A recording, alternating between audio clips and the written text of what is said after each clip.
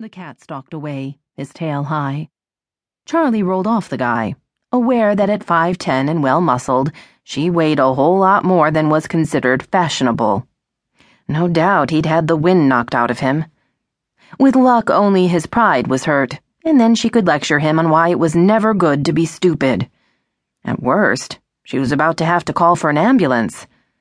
"You okay?" she asked, shifting into a kneeling position and glancing at the man for the first time. "Did you hit your head and—" Crap and double crap.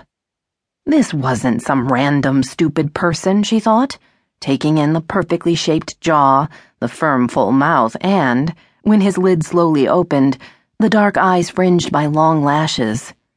This was possibly the best-looking man on the planet.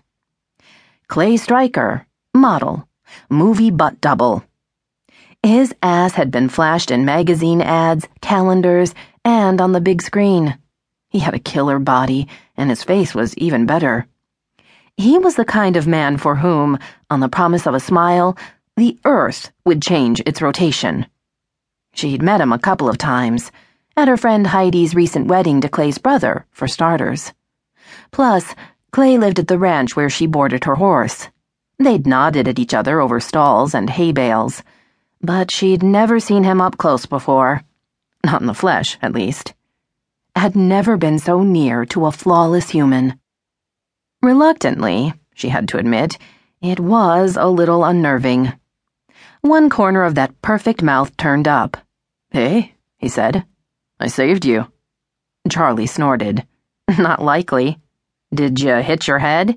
Because if you did, I'm hoping it knocked some sense into you." The slight curve became a smile. "You're welcome." He sat up. Charlie put a hand on his shoulder. "Hold on there, hotshot. Are you injured? You were at the bottom of our pile-up. Make sure nothing's broken." "My ego's a little bruised that you don't appreciate what I did for you." "You knocked me off the ladder and nearly killed us both. No, you don't get a cookie." She stood, then held out her hand to help him up.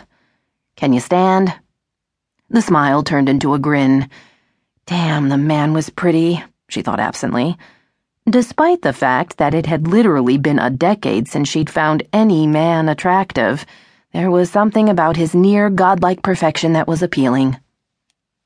He ignored her hand and stood in one easy movement. "I'm good." "Charlie, are you all right?" "Fine, Mrs. Coverson," Charlie said, trying not to clench her teeth. Her dentist had warned her that she needed to stop grinding her jaw when she was annoyed, which was much of the time. Mrs. Coverson stood on the front porch, Daytona in her arms. Behind her, Michelle Banfield, who worked with Charlie, stood with a half-eaten brownie and a look of guilt in her eyes. "I was coming back out to help," Michelle mumbled. But there were these brownies." "That's okay," Clay told her. "I was here." It was all Charlie could do not to smack him upside the head. "Here is the one place you shouldn't be. It's illegal to interfere with a firefighter at work. You do it again and I'll have you arrested." Instead of being appropriately intimidated, Clay grinned. "You're tough." "You have no idea." He stuck out his hand. "Glad I could help." "You didn't—" She shook her head.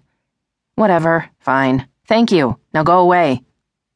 She shook hands with him, conscious of his fingers engulfing hers. And he was taller, by at least 4 inches.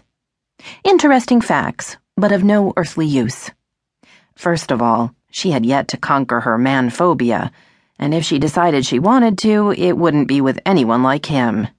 She would look for safe, nice, normal. Second, even if she was silly enough to be attracted to him, which she wasn't, there was no way in a million billion years that a guy like him would be interested in a woman like her. Men like him fell for supermodels and women like her mother. Well, back when her mother had been younger. Charlie knew what she was.